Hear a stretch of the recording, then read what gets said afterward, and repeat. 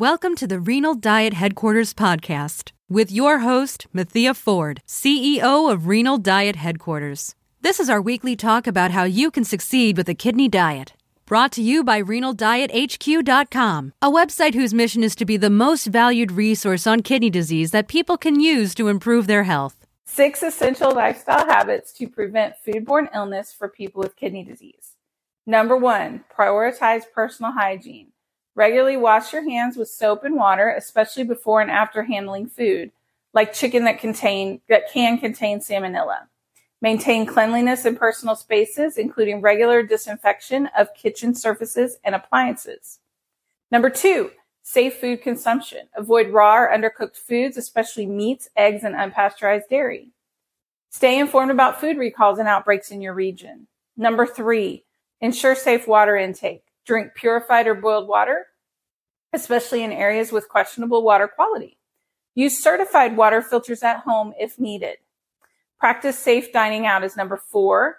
Choose reputable restaurants and inquire about food preparation methods. Avoid dishes that might contain raw or undercooked ingredients. Number 5, stay updated on your health.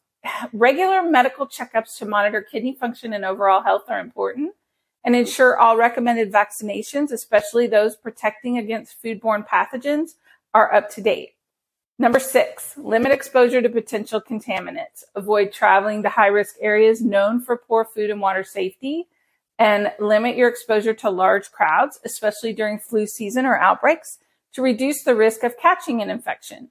By focusing on these 6 items, individuals with kidney disease can significantly reduce their risk of foodborne and other illnesses that might negatively impact your health.